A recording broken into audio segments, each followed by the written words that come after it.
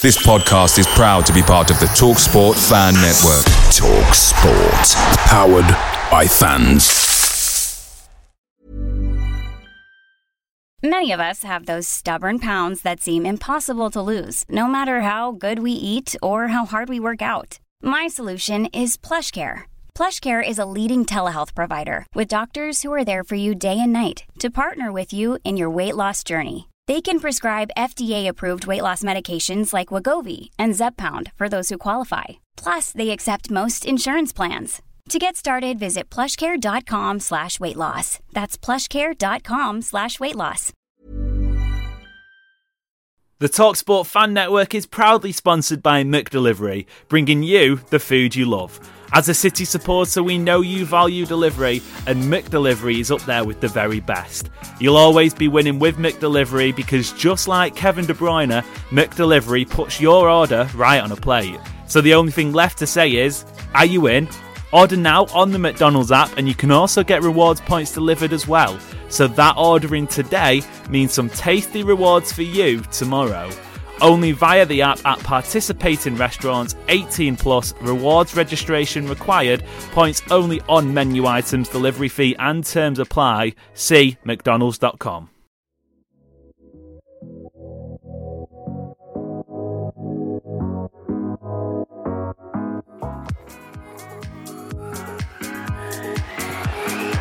Guerrero's got in front there. And the goal to keep this extraordinary run going. Sergio Aguero. Unbelievable. Manchester United 1, Manchester City 6. It's 2 for Dzeko. Tottenham Hotspur 3, Manchester City 4. They have made the impossible possible. Now, Adam, you've told me that you're feeling a little bit rough. It does sound like you're feeling a little bit rough. Are you okay? Are you going to survive the next hour or so? Or are you going to keel over in some sort of fit of illness? I am okay. I've got some sort of seasonal allergies that are making me cough and have a runny nose and all sorts. So I'll probably be muting throughout this call to cough and but I took some allergy medicine. I'm only like 20 minutes out of bed at the moment, so it'll take some time for everything to, you know, you always feel your worst in the morning, so I'll be okay. Yeah, quite the occupational hazard for a podcast, I suppose, if you can't speak without coughing. But we'll see how we go. Maybe this will make you feel better. I remember when we had John on, I brought some penguin biscuits, and we had a great reception to the jokes. So I brought another one. I got some more today, and I've got another one for you. So this can maybe jog your memory. Such an early day for you. Why do penguins stay in pairs? Why do penguins stay in pairs? Obviously meaning in twos. Why do penguins stay in pairs? It's a superb answer, to be fair. I don't know. I can't even think of anything remotely close. Because freezer crowd. Because freezer crowd. That's the worst one of the bunch so far. When I first read it, though, it stumped me because I read it as Paris. Obviously, pairs and Paris are similar words, and I was like, Friser? Is it a French word? I don't know. So yeah, I mean, the terrible, absolutely terrible jokes. Should we talk about some football then? In fact, disclaimer, we had planned to do this recording on Sunday, but somebody, cough, got the schedules mixed up and they were at the Portland Timbers game. Do you want to check everyone in on, because I know it's quite difficult to, you selfish Americans scheduling your matches at times when us Europeans are asleep, so it's quite difficult to keep up with MLS all the time. But what's going on in the world of MLS? Is it a good season so far for the Timbers? You obviously your second team. I don't know. Are they on parity with City? Is it second team? Is it first? Or is it just your team? No. I've been supporting City since the early 2000s. I've been supporting the Timbers since I got into MLS in 2016, something like that. Yeah. There's two types of American soccer fans. There's the ones that are into European football and it gets them into MLS, and then there's the opposite of that. I was very much European football made me want to go out and support my local team. But you also have to keep in mind, like when I was born, MLS didn't exist yet. Yeah. So at times, European football has been more accessible to Americans than our own local leagues. So, but no, they're not on par with City. Maybe they will be one day, as I've been a season ticket holder and I'm going week in, week out. The Timbers won yesterday. They are in the final playoff spot. The team that we are fighting the final playoff spot with is LA Galaxy. They had a chance to win last night with a 96th minute penalty, and Chicharito went for a Panenka, absolutely scuffed it, and it finished 2-2. So it was a wonderful night last night. Silly United rejects. Superb stuff. So yeah, obviously I know as much as Portland Timbers were in the MLS Cup final last season, so you have to qualify for the playoffs to reach that. And they beat NYCFC, obviously associated to City, and we'll use that as a nice segue onto... Did not beat them.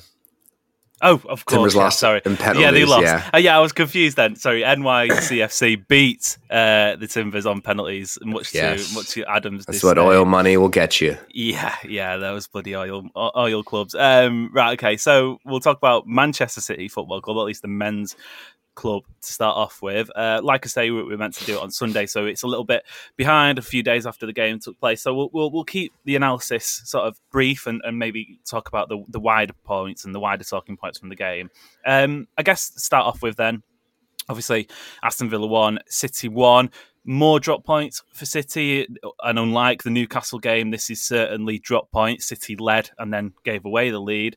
But other than that, I think for me, playing badly and taking points is always a plus, especially away from home. What were your talking points and your sort of your thinking after full time at Villa Park?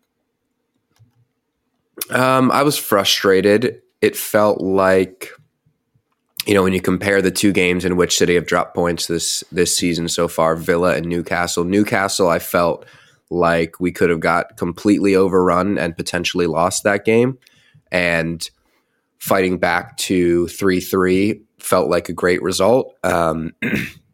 Whereas this Villa game, I felt like City probably could and should have won it. They had the chances to do that. And I think Villa scored with their only shot on target, which I think kind of just goes to show that City were far more controlled in this game and more solid than they were against Newcastle. But yeah, I think overall just kind of left with a sour taste in my mouth because I felt like City probably should have got all 3 points. But, we talk about the early season teething problems that City normally has, and we expected kind of even more of those teething problems this year with such a revamped squad. So I'm not too upset about it. I was really, really, really frustrated for like an hour. But once that wore off and you kind of look at the bigger picture of the season, it's like, right, there's 30 odd games left in the season. And, it's a game that for some teams hasn't been for City in the past, but for some teams can be a tough game on the road at Villa Park. So yeah, looking at the bigger picture, it's kind of a nothing game. Was that an admission from you that Villa Park is a tough place to go? That those absolute ancient Villa supporters living in the 19th century, was that an actual admission that I suggested could be a problem for City? It came true, didn't it? I think the crowd won. The crowd got Villa that point. Yeah, I agree. I don't know about the crowd got Villa that point. I agreed that there would be jeopardy in the game. Players. Yeah. I mean, I agree. I think that the start Aston Villa had made this game a lot more difficult for City to negotiate. They needed a result. And I think Guardiola said pre-match, actually, that he'd have liked them to have been in a better position in terms of the table, because it makes going there a little bit easier, because then for Aston Villa, it's somewhat of a free hit. But for them in that game, potentially they were playing to sort of save the manager, if that's something they want to do. I don't know. What do you make of the suggestion that City were wasteful? And I actually think this was probably one of your first tweets after the full-time whistle, so I kind of know where you're going to go here. City had an XG of around 2.0 compared to Villa's. I think it was less than 0.3, or it was around that mark. Anyway, it was really low. And it's a game that City obviously could have and probably should have won. I'd have liked to have seen the XG taking out the Kyle Walker chance and taking out the Riyad Mahrez chance, because I think they were both offside but weren't given as offsides on the day. So I don't know sort of if you take them away, if it's a little bit more balanced, because they were big chances. But I think above everything else, some of the hysteria post-game was obviously utter nonsense, as we've become accustomed to. But the wastefulness from City's players, apart from obviously the main man, Erling Haaland, is probably the only criticism I have post-game. Right. So when I tweeted that City were wasteful, more specifically, what I meant was they were wasteful in their decision making, not necessarily like the wasteful we've seen in the past, in which they've had huge scoring chances and don't take them. Yeah, I think on Sunday or Saturday, whenever the game was, it was more down to the fact that they would have, a counterattack in which they have superior numbers and they make the wrong pass, or a moment in which maybe a winger should be shooting the ball and decides to try and force a square pass to Erling Haaland, which that to me is maybe a something worth talking about, because I felt that was happening a bit during this game, in which, specifically Phil Foden had a couple of those opportunities in which he kind of gets played in down the wing, and he can kind of ping ball low shots into the far bottom corner. And we've seen him do that numerous times. We saw it at Anfield last season. And he would try and force a ball into Erling Haaland. And now, is that a bit of trauma from the first couple of games in which he didn't square it and he got a bunch of stick, and now he's like, I've got to square it. But I'm not going to jump to any conclusions. But there was a few times in this game from the likes of Gundogan, Bernardo Silva, and Phil Foden especially, where I felt like they had better options than Erling Haaland, but because he's there, they felt that's the man I need to get the ball to, and they forced it. It didn't work out, and Villa went the other way. So that caused a bit of frustration for me. I'll pick up on that a little bit later on, because we're going to have a chat about Phil Foden and some of the talk around his performances. So I'll park that for now. Another one of the takeaways a lot of people had, and this sort of buzzword, I suppose, so far this season, whenever City drop points or City play badly, is how the addition of Erling Haaland has lost control of the midfield essentially for City, and how they're not able to control games. That's what the accusation is, at least. Against Aston Villa, City had 70% possession. They outpassed them by over 500 passes. Villa had 287. City had something like 750 plus. I can't remember the exact number. The argument is, with Haaland in the team, City lose that extra body in midfield, which is true. But as for losing control of the game, I just don't buy the argument at all, because as the stats suggest, City had more than enough control. Aston Villa scored with an XG of 0.3, their only shot on target. It was defensive. It was a bit sluggish. It was a bit sleepish from City's defence, but a game like that, you're probably going to give chances away. It wasn't a game for me. I looked at it and said, you know what, City don't have control of this game. The Newcastle one, at points, 100% City didn't have control of that game. Arsenal, in the majority of the second half against United at Old Trafford this weekend, they lost control of that game. City had control of the game. It was just a case of not being able to score, which, as our Lord and Saviour Guardiola said, sometimes happens. It's football. Yeah, no, I fully agree. I never for one moment in this Villa game felt like Villa were on top of City and City lost control in the game. They were fully controlled, and they created the moments to capitalize on the control. They didn't capitalize on those moments, and it's the Premier League. Teams can score out of nothing. And Villa went the other way and equalized. And even after Villa equalized, City were fully in control. They didn't create as much. Villa sunk a bit deeper. But it's fair to say that City are going to lose some control because of Erling Haaland coming into the team. And now you don't have, somebody like Phil Foden or Bernardo Silva dropping into midfield from that central role. But like you said, when you go and look at the stats and when you do the eye test, everyone, the older generation loves to shit on stats. We'll just go and rewatch the game. City were fully in control for probably 85 minutes of the 90. And with the quality that City have, that's more than enough to run away with games. It just didn't happen. I think if yesterday's game or Saturday's game was played 10 times, City win it 9 times. And we just happened to see the one that City didn't win. And that's fine. It happens. We'll move on from it. And there will be much more difficult games on the horizon. And like I said, if that game is played over many different times, City probably win most of them. Yeah, it was a performance-wise, it's not something I'm looking at worried at all. I think City will play worse this season and get 3 points and get 3 points quite comfortably. As you say, I had no fear City weren't in control of that game. Bar Ollie Watkins, sort of, he had a chance in the first half. There was obviously that Ederson sweep that he had to make to get the ball off Jacob Ramsey, and then obviously the goal and the Coutinho non-goal, which we'll come on to in a later segment. They were the only sort of real-time City lost the ball, and you know, they were big chances, but that was literally it. There was no other time Aston Villa had sustained possession. Just on the topic of Haaland then, and what are we, 6 games in, which on that note, actually, a lot of hysteria, like I said, around City's start to season and how it could have been better. This is actually the first time since 2018-19 City have gone the first 6 games of the campaign unbeaten. And we know City are slow starters. So if that sort of sticks to plan and City do peak in the autumn-winter months, then, you know, we'll be looking at this and going, wow, what a great start. It sets City up for a great season. Obviously, the caveat is if City don't go on and capitalise, it could be an issue. But on Haaland, we've had 6 games watching him now, and we're definitely getting an idea for the system and the shape. There was a good discussion actually between Joel MCFC and Manai J on Twitter, who are 2 avid listeners, and I can't remember which way round it was, who was fighting whose corner, but there was essentially one side of the argument saying that City win the game at Villa Park without Haaland, in the sense that they have done previously, and the sort of, not necessarily criticising Haaland, but the sort of the chances City would have created, and that's going back to sort of trying to force it into him at all points, and you lose that creativity from out wide, etc. Versus the fact that City lose the game with Haaland. And I guess it's hypotheticals. It was post-match, emotions were high. I'm sure if they went back and sort of discussed it again, it would be different.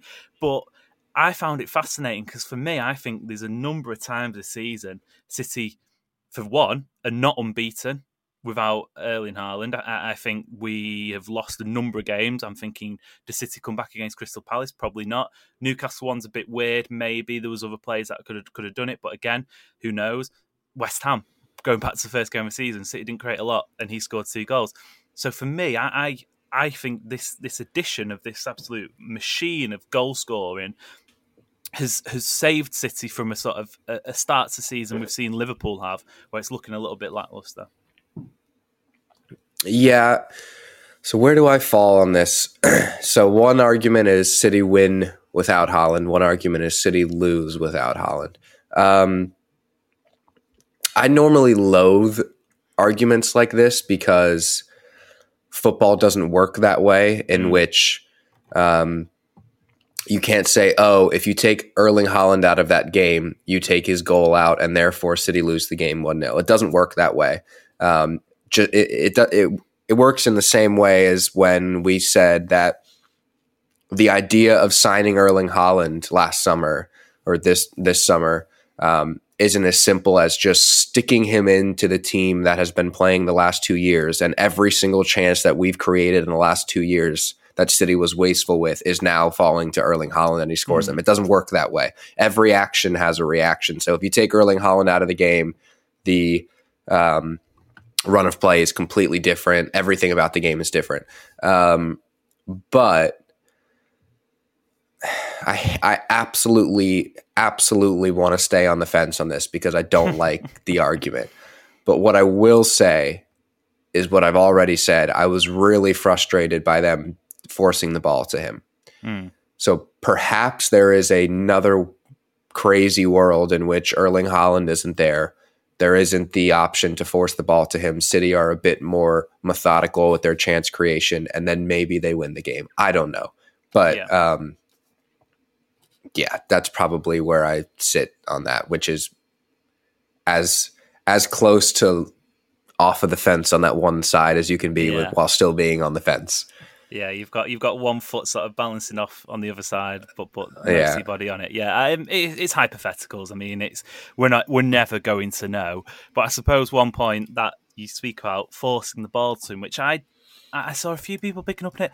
I don't necessarily know if I agree. I think Rodri had a good chance. De Bruyne had a few chances. There's obviously that Mahrez one, and there was enough chances throughout the team. And Haaland had more than the one opportunity to score. But I thought there was enough chances across the team to get another goal. But one of the main sort of figureheads in that was Phil Foden, and I think he's probably someone who's attracting a lot of attention, even when City win matches, because his performances are assumed to not be up to level. I mean, he struggled against the 37-year-old Ashley Young, which wasn't great, a slight concern, of course. But saying that, Ashley Young's job when he came on was to literally man-mark him out of the game. It wasn't like when you had Matty Cash there, who's somebody who likes to go forward. Ashley Young, I've not seen his heat map, but I'd be surprised if he spent more than 30 seconds in City's final third. And if he was, it was probably taking a free kick or a corner. There was absolutely no attacking intent from Villa's left back. So Foden was naturally isolated. For me, though, on the wider picture, it's a case of sort of diminishing returns for Foden, because his rise has been so meteoric. Every match he's played for the last 18 months or so, he's essentially set new standards for himself. And you go back to that first appearance in 2017-18 in the Carabao Cup here and there, and then obviously his first Premier League goal against Spurs, and just sort of from there it's been new standards. So this plateau, I feel, is almost natural in a sense, because eventually his performances were going to level out. It doesn't mean to say he's a bad player, he's going backwards. It's just that he's gone from going absolutely rocketing up his performance-wise, and now it's just sort of steadying out. So I'm at the moment, it may change. We may have this discussion in a few weeks and I flip, but at the moment, I find this sort of this feeling around Foden and the sort of wanting him to go to Ballon d'Or levels this season at 22 years old, a little bit over the top. Yeah, and I didn't even realize that this was a conversation until I saw it in our running order for this episode. And then I went and searched his name on Twitter, and I found all sorts of people that were upset, shall we say, about his early season performances. I haven't noticed that at any point that I felt like he's maybe not been in a game or not been up to speed. In fact, when you go back and watch kind of all of the goals City have scored this season, or the big chances that City have had this season, he's been at the heart of almost all of it. So the only thing that maybe you could take away from that is that maybe his decision making or his kind of final execution in some of those situations has not been what we're used to with him. But every player has, kind of barren patches, and I think he's still got a couple of assists and a goal maybe so far. And if that's your barren patch, then you think about other attackers that'll go games and games and games and games without registering anything on the score sheet. And he's still fully involved in everything that City's doing. So Phil Foden of the last 12 months was easily regarded as a top one or two players on the team sheet. So 3 or 4 games in which maybe he is slightly off of the pace, even though I haven't seen that myself, is nothing to freak out about. Is this just a case of Twitter being Twitter again? Are people going to the matches and watching him play week in, week out actually feeling this way, or are we caught up in a Twitter tornado? Yeah, a Twitter tornado. Wow. 1 goal, 2 assists for Foden so far in 6 games. I mean, it's not blistering. It's not sort of player of the year levels, but 6 games, 3 goal contributions. It's a goal contribution every other game, which I think is I'd assume that's the best for all of our wingers. I mean, Mahrez doesn't have that. Grealish doesn't have that. Bernardo Silva possibly, but where do you put him? He does what he wants. Right. Apart from getting new Birkenstocks, as Scott Carson pointed out. Let's move on to some questions then to wrap up on Aston Villa. We'll start with this one from Aaron, who says, how do we fix the problem with our wingers? I presume that means sort of upping their goal contributions, as you've just mentioned there. Foden, the only one so far to really get in on the act. Is moving Cancelo further up and playing Gomez at left back a viable solution? It's interesting because I think we've all said numerous times Cancelo is absolutely not a fullback. He's a winger at heart, and he's just playing in a fullback position. Be interesting to see if we do have this sort of three at the back theory come to light, and City do start playing that, where Cancelo is involved, because he will no doubt be higher up the pitch. I can't imagine he'd be playing in a back three. So potentially down the line, we could start seeing him acting as a sort of quasi winger. Let's put it that way. This question, how do we fix the problem with our wingers? So that question suggests we have a problem with our wingers, which I don't buy into. This was always going to happen when Erling Haaland came into the team. The goals would not dry up for the wingers, but they would be the ones creating them, not scoring them. Whereas if wingers didn't score goals in the last couple of seasons, then City didn't score goals. That's not the case anymore. I thought Jack Grealish had a fantastic start to the season up until his injury. I thought Phil Foden on the right worked really well. I still think that's probably the solution going forward, is Phil Foden playing on the right and being able to go he's left-footed, being able to come inside and play. Now I know there's some worry about having two inverted wingers, but I think that worked really well in the games we've seen it. So I am not going to answer the question, how do we fix the problem with our wingers, because I don't believe one exists. I'm going to be that dickhead. Yeah. That was a very sort of like early teenager. I'm not doing it sort of. But no, I guess the question for me, if I'm to try and fix the problem, you don't say it exists. I say possibly you could be looking at your wingers getting more assists, but as you say, Jack Grealish has been out. We've not seen the best of him yet so far this season. Riyad Mahrez is possibly the one player in the squad at the moment I've got a real concern about. He's not looked up to standards, which is a bit confusing, because I pre-season thought he'd be one of the standout players for City. Is there an issue with him linking up with Haaland? We'll have to wait and see. But even when he came on against Aston Villa, he looks a bit off it. But yeah, we'll wait and see. We'll hold that thought. Grealish hasn't played properly. Sergio Gomez isn't integrated as I was going to say as quickly as we'd like. He's been here about 2 minutes, so he's not going to be integrated anyway. But I think as he gets more minutes, we'll start to see the wingers unlocked a little bit more and a little bit more freedom going forward. Next question then, last one before we move on. It's from Balogun, and it says, I have concerns about Kyle Walker's ability to play on this team this season. He's sometimes felt out of place. Now, I'll add that was obviously at the start of the season, that was as an inverted fullback. He literally is out of place. That's why. He was out of place, But against Aston Villa and against Bournemouth, it was much more of the conventional right back. Now, Bournemouth was essentially a non-event for him. He did fine. Aston Villa, now he's injured now, obviously, but for that Aston Villa game, for however long he was on the pitch, it was a little bit of a tough watch, and it wasn't the sort of Kyle Walker we'd become used to and sort of fell in love with. Is it the beginning of the end for Kyle Walker, do you think? Is it a case of get through this season and then next year City really explore that right-back market? Or is there a remontada somewhere along the line? Because I remember when Ollie was on the show whilst you were away, we sort of debunked any issues. I can't remember what game it was. It must have been the Newcastle one. We said, no problem, one game, come back to us in 3-4 weeks.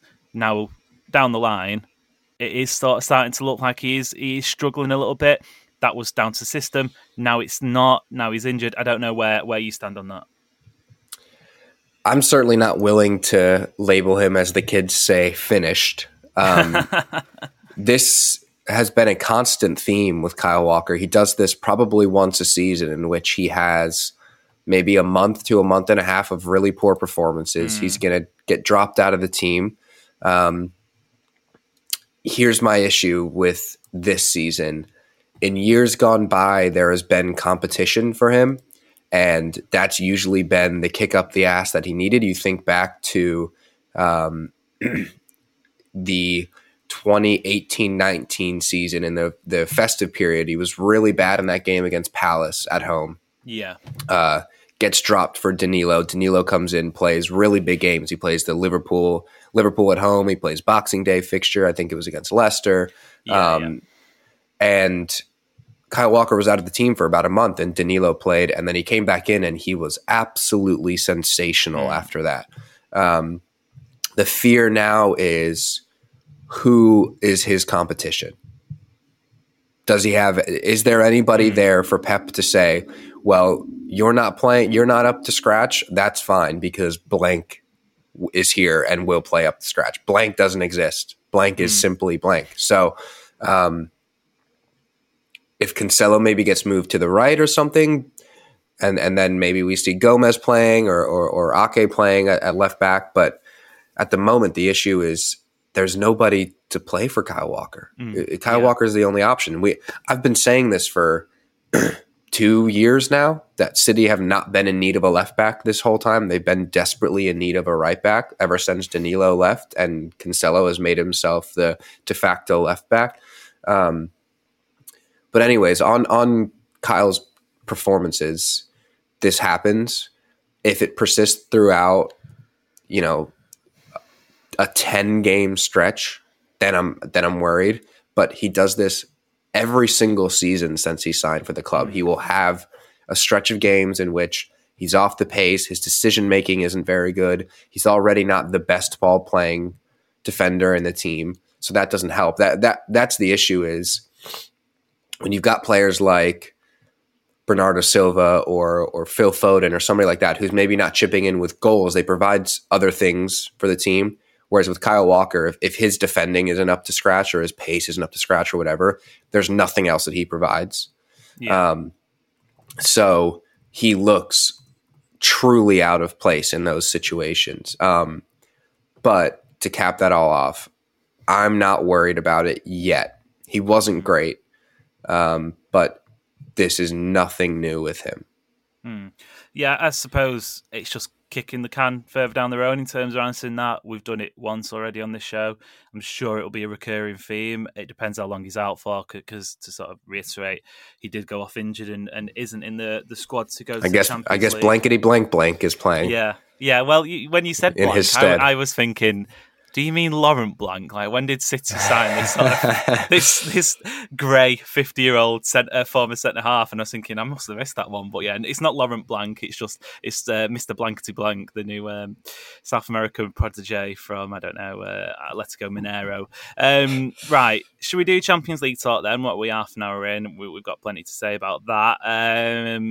Before we do, anything else to add from the Villa game? I guess I'll round off by saying City played badly in terms of their lofty standards, but they didn't lose. And for me, that's all that kind of matters when you play badly. The final thing I'd have to say is a message to all of our, and I'll put fans in quotation marks here, the spoiled brat brigade, as I have named them this past weekend. SBB. In fact, you know what? The SBB. I might even start a list on Twitter, and every single time somebody has a tweet worthy of being in the SBB, I'll add them to the list. So at least they get a little message that they see me calling them a spoiled brat. City have gone unbeaten through, 6 games in? Yeah. Right. Yeah. They're second in the league. Well, here's something that angers me. Anytime we sign a new player like Jack Grealish or Julian Alvarez or Erling Haaland, or whoever it is, and people say, oh, this might not work, City fans online will just jump down that person's throat and say, have you not watched the last 4 or 5 years? Have you not learned anything? This player needs this amount of time to bet in. Every single player needs 1 season to bet in. Well, have you not watched anything the last 4 or 5 years in which City start a little bit slow, they kick on in the winter or the fall and the winter, they run away with the league, and then that's it. It is September 4th. Take a deep fucking breath. Everything will be okay. City are unbeaten and second place in the best league in the world. Everything will be okay. That was great, apart from the fact the day we're recording is actually September the 5th. So so that's a great. That was so. super. All right, let's rewind. Let me do the entire rant again. Yeah. When you mentioned there, you're going to start a list of the SBB. It was making me think of like you turn into Joseph McCarthy with his sort of these communism trials. You're just going to have this list of sort of dissenting voices within the City fandom. And I mean, yeah, it's getting a little bit Red Scare there. Right, okay, Champions League, it returns, of course, this week. I wish we were saying this in real life, but let's take a trip to Seville, sunny Seville, because that's where City are next in action.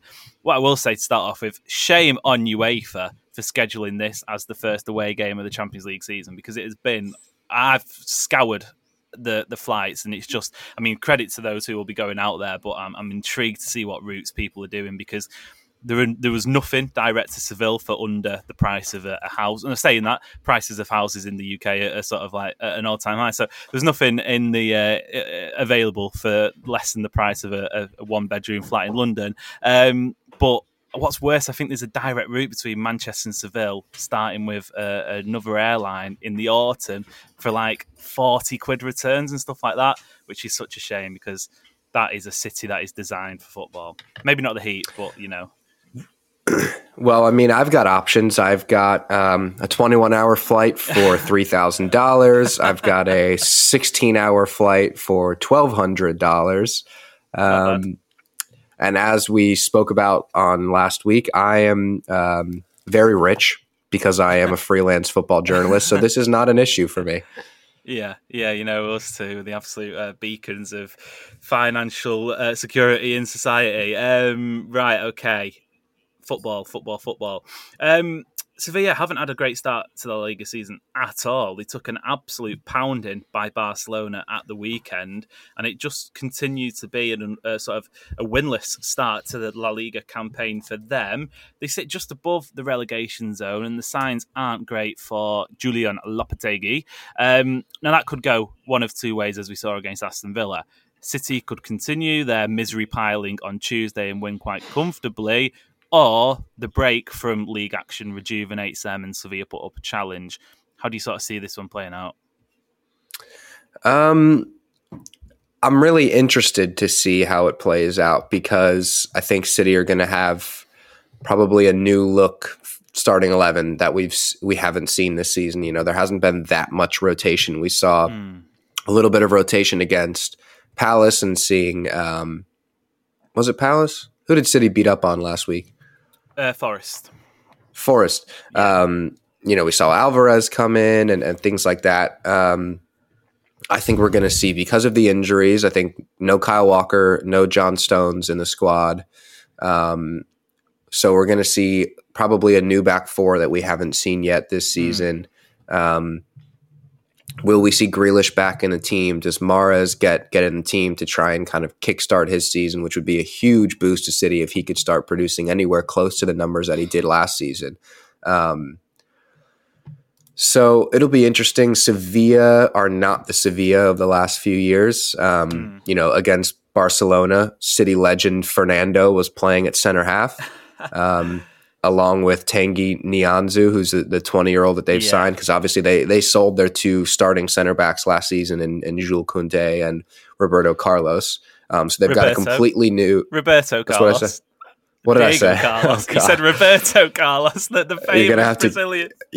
I've been awake less than an hour. You're gonna have to cut me some slack. Thank God Roberto Carlos is not playing for them. It'd be bad if he was. You know, quickly, he played a game for an English non-league side last year as part of I think it was a betting company. Can't remember. Yeah, but I watched a live stream of somebody at the pub. It wasn't even the game. Literally. I watched a live stream of them just at a pub. Yeah, he's not playing, or at least I hope not.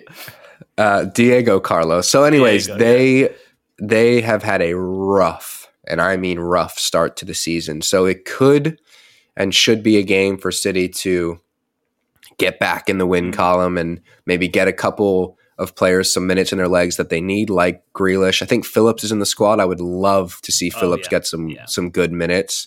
I think he is a huge X factor, in his fitness and his kind of ability to get up to speed in this team unlocks so many different systems for City to be able to play. They can play with two holding midfielders. They could potentially play a back three with, him kind of as a half midfielder, half center back.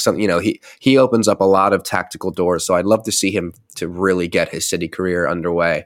But I think because of the rotation, it kind of leaves some question marks on how the team will play. And I think if we had just flat out run out the team that started against Villa, I think we could steamroll Sevilla. But I don't think that's going to happen because I think there's going to be a pretty healthy rotation. And that, to me, is pretty exciting. Early in the season, the rotation is really exciting because you want to see players get in and get some more minutes in their legs. So I'm looking forward to it. Yeah. We'll chat about the Champions League in general shortly. But one of the things I find most interesting about the early stages is seeing those new players that don't usually get minutes in the Premier League. We are getting to that point now where rotation is necessary, not just an option. I'd love to see Calvin Phillips play to pick up on that, but I'm not sure handing a first start to a lad who was born in Leeds, West Yorkshire, in 35-degree heat may be the best idea. I think he could possibly struggle in the Mediterranean heat. But yeah, as for you mentioned some of the Sevilla players there, I was looking at the squad list and it's intriguing because Sevilla are a side who, for those who don't know, in the last 2 seasons at points, not sort of sustained, but definitely at points, have been tipped as outsiders to challenge for the league title. It's obviously never sustained itself, and I think I don't think they've won a league title since the 50s. They're not this massively successful club in Spain, despite the recent history in like the Europa League, for example. But they're really shrewd in the business in the way they recruit, and I don't necessarily in the way like someone like Borussia Dortmund, for example, who buy players really young from academies at like elite level European clubs and then sell them off. Sevilla are pretty content on buying castaways. And again, I don't mean those that have just dropped out of, I know they've signed someone from Bayern Munich this summer, but usually it isn't the case of signing people from Bayern, Barca, Real, etc. They go to teams like even below them in the sort of pecking order who haven't been getting minutes, and they give them big contracts, they give them starting positions, and they build a team around them. Like this summer, for example, they've brought in Kasper Dolberg from Nice, who's a nice talent, but his career stalled a little bit last season. Adnan Januzaj from Real Sociedad and Marçal, a 26-year-old defender from Galatasaray. They've got a really strange amalgamation of players in their squad, but usually they're competing at the right end of whatever competition they're in. Obviously, that's changed this summer, but they're a really intriguing opponent in City's group, I feel. Yeah, they are. And their director of football, I believe is his title, Monchi, is kind of, one of the most highly touted directors of footballs and just men or woman out there that is able to build a football team. That doesn't get much better than Monchi. However, with that transfer policy in which you kind of pick and choose your deals from players that aren't fitting in other places and things like that, every once in a while a cycle comes around in which it doesn't work out. That seems to be coinciding at a time in which things are going stale with Lopetegui. There's a bit of age in the squad, so they aren't great. City are lucky to have drawn this Sevilla team and maybe not Sevilla of 2019 or 2020. So of the 2 teams that we're looking at as maybe to be fighting over getting out of this group with in Borussia Dortmund and Sevilla are definitely the one I'm less worried about. But with that being said, they do have quality in the squad, and if they put a game together like teams tend to do against City, let's be honest, if they put a game together, then they can easily threaten City, especially a rotated City side. Yeah, I mean, to link it to the other team in City's group, of course, Borussia Dortmund, they feel a little bit like Borussia Dortmund of 6-7 years ago when they obviously had the 2012-13 Champions League final and a couple of league wins under Jurgen Klopp as well. And they sort of abandoned that buy young, sell high mentality. And I'm just looking at their squad list from 2016-17. People like Paco Alcácer, Emre Mor, Mikel Moreno, who else is in there?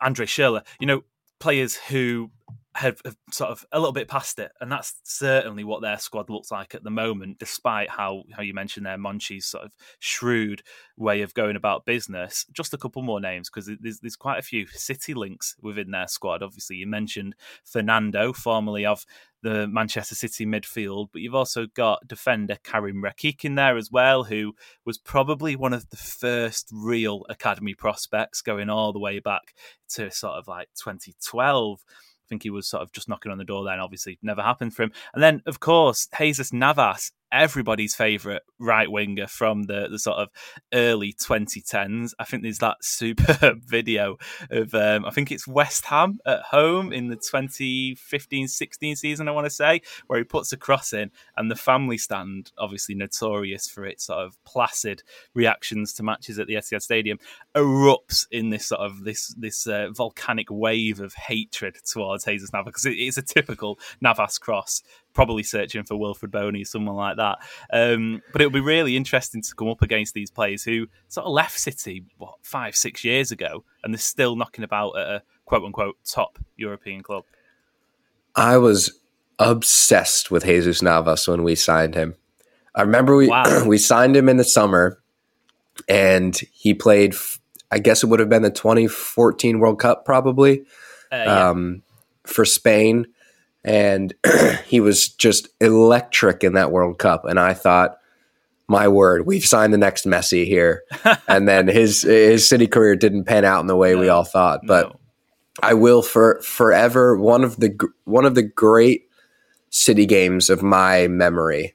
I think I want to say it was maybe like 6-2 at home to Tottenham, in which he scored within 30 seconds, and then he jumped over the corner flag. Yeah, I don't know why. That's just it was kind of a run of the mill game. I mean, it was a high scoring game, but it wasn't anything special. But I loved that moment, and I'll always love him for that. I am maybe in the minority here, but I look back fondly on his time at City because it was either the outcome of his performances were either hilarious or really good. And there was no in between. Hilariously bad, unfortunately, but still hilarious. And looking back on it and the fact that City were still winning titles and stuff, it's kind of okay. But I'd love to go watch a compilation of him banging crosses into defenders' shins, because that was iconic. Yeah, you're right. It was Tottenham. It was that sort of time, 2013-14, when City would just sort of put in 6 past every team. And a time, we'll obviously preview the Spurs game later on in the week, but a time before that Spurs curse existed, City had the number for quite a few years. Quickly, is playing a 4-4-2 with 2 actual strikers and Fernandinho pushing forward from midfield. I mean, what an absolute time. Yeah, Fernandinho, Toure, double pivot. Is Jesus Navas then sort of going on his City legacy? Is he the best looking player to play for City in recent years? Because no. Do you not think? That I just think he's got piercing eyes that could get anyone. Yeah. No, there's some handsome players at City. Ruben Diaz, John Stones. I'll tell you what, Laura and I have had the conversation.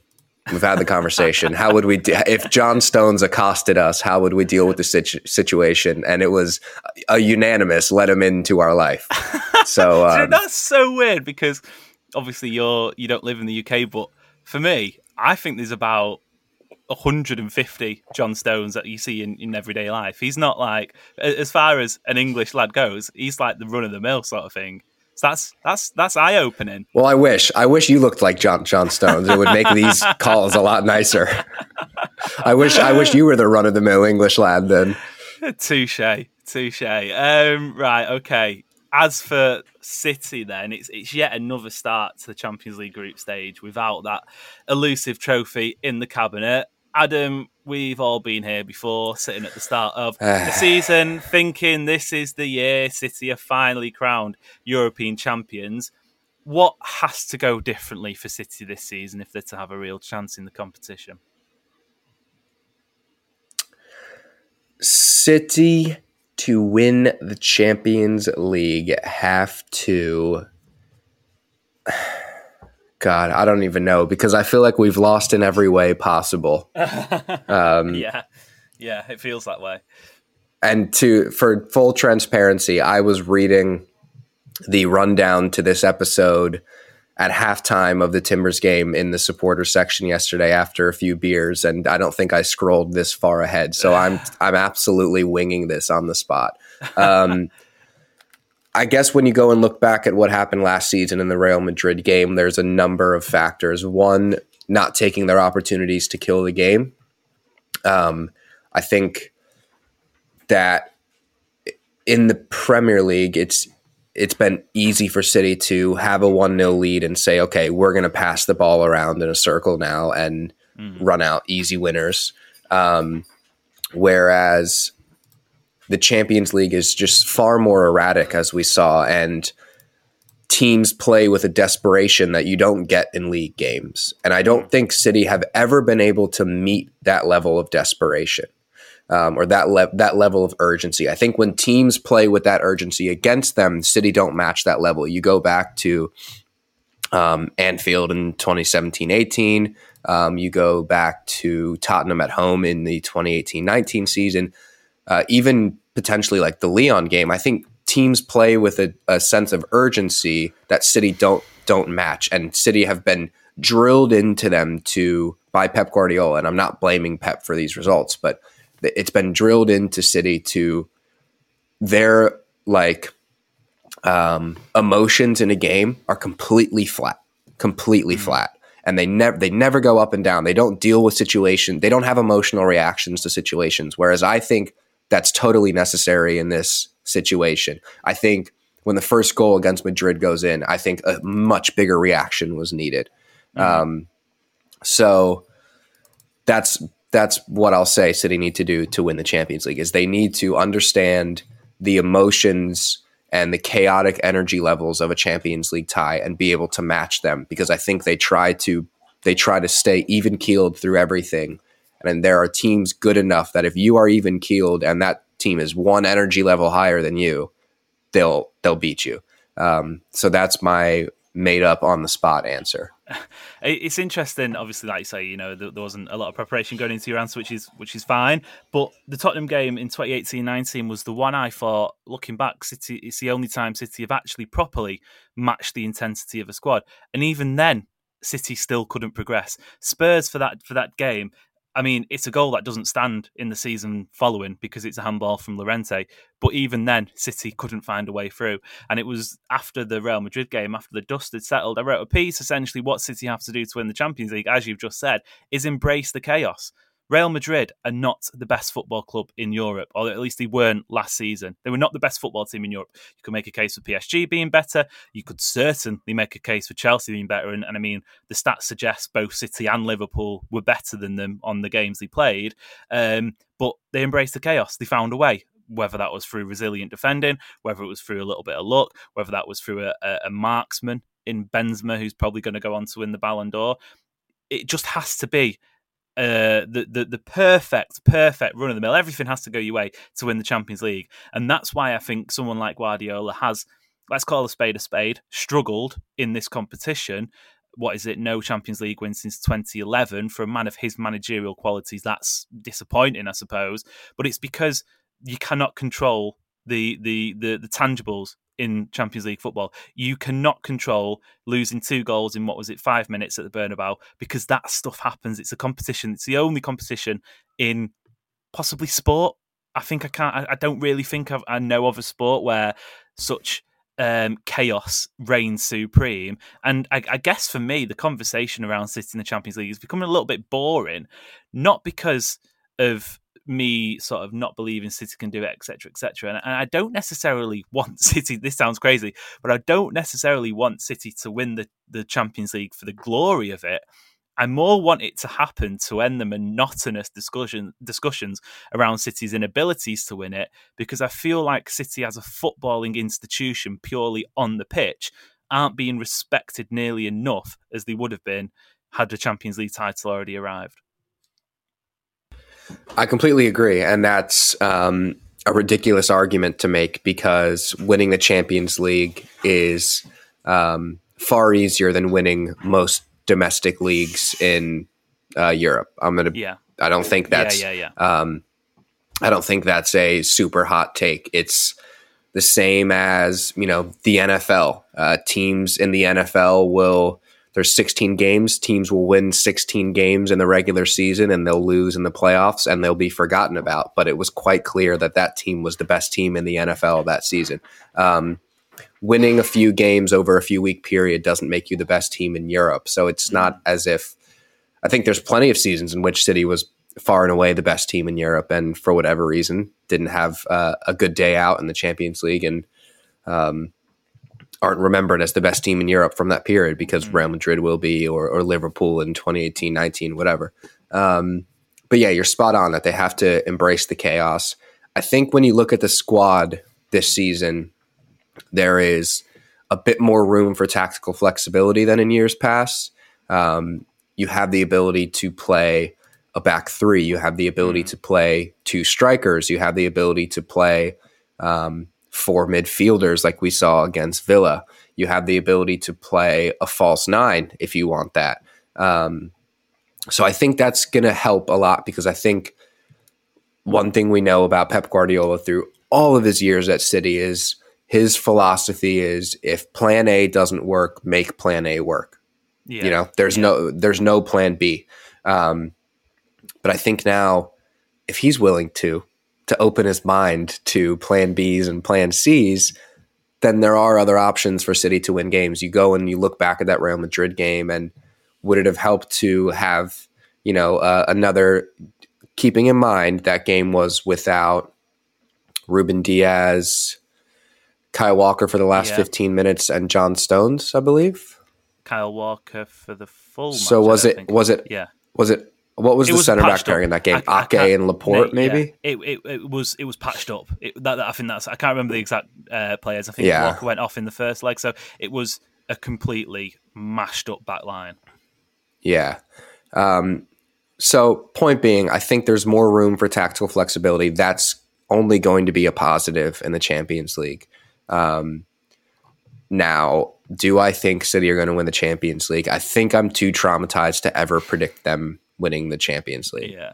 And I won't even say traumatized because most of our Champions League exits I'm over in like 48 hours. Whereas had we not come from behind and beat Villa in May we wouldn't be doing this podcast anymore. We'd have packed it in. Yeah. I'd be living in the woods in Oregon somewhere at this point, especially because of who would have been the champions for the next 12 months. Yeah. And who would have made them the champions as well. Yeah. Yes, right. But we don't have to worry about that. No. So anyways, City have the ability to win the Champions League, as they always have. They have the quality. They have the control in games. They have the tactical options now. But they are probably going to lose in a semifinal on a fluke deflected goal. Yeah, that's how it goes. We've seen that movie before. I think I'll wrap up and I won't add any context to this suggestion, but I actually think City won't win the Champions League under Guardiola. It will happen, but I don't think it will be under Guardiola purely because you've got the perfect squad and it's an imperfect competition. And I think that's how it usually goes. Before we wrap then, just to pick up on the last episode on your sort of the hill you died on, the huff and woof and whatnot, Andy Ragg sent us a question on the back of that. He said, loves the podcast, keep it up, blah, blah, blah. But he asked, will you ask Adam how he'd say hoof or huff, like on the foot of a horse? Spelt like woof, but sounds different. It's hoof/huff football every time for Liverpool. Now, Adam, how would you say the part of the bottom of a horse's foot? A hoof.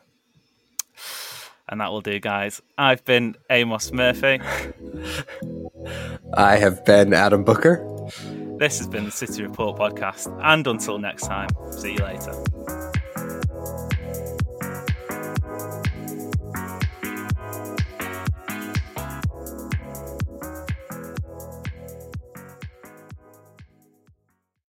Make sure you're geared up for Man City's end-of-season run-in with McDelivery. Great food delivered right to your door. By using McDelivery, you won't miss a moment of City's crucial run-in, and just like Kevin De Bruyne, they deliver your order exactly where you want it. Order McDelivery now on the McDonald's app. Are you in? At participating restaurants only, 18 and plus, serving times, delivery fee and terms apply. See mcdonalds.com. Ever catch yourself eating the same flavorless dinner 3 days in a row?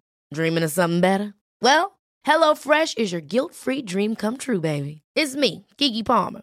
Let's wake up those taste buds with hot, juicy pecan-crusted chicken or garlic butter shrimp scampi. Hello Fresh.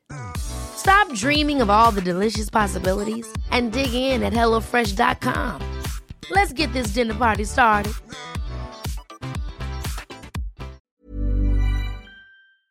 This podcast is proud to be part of the TalkSport Fan Network. TalkSport. Powered by fans.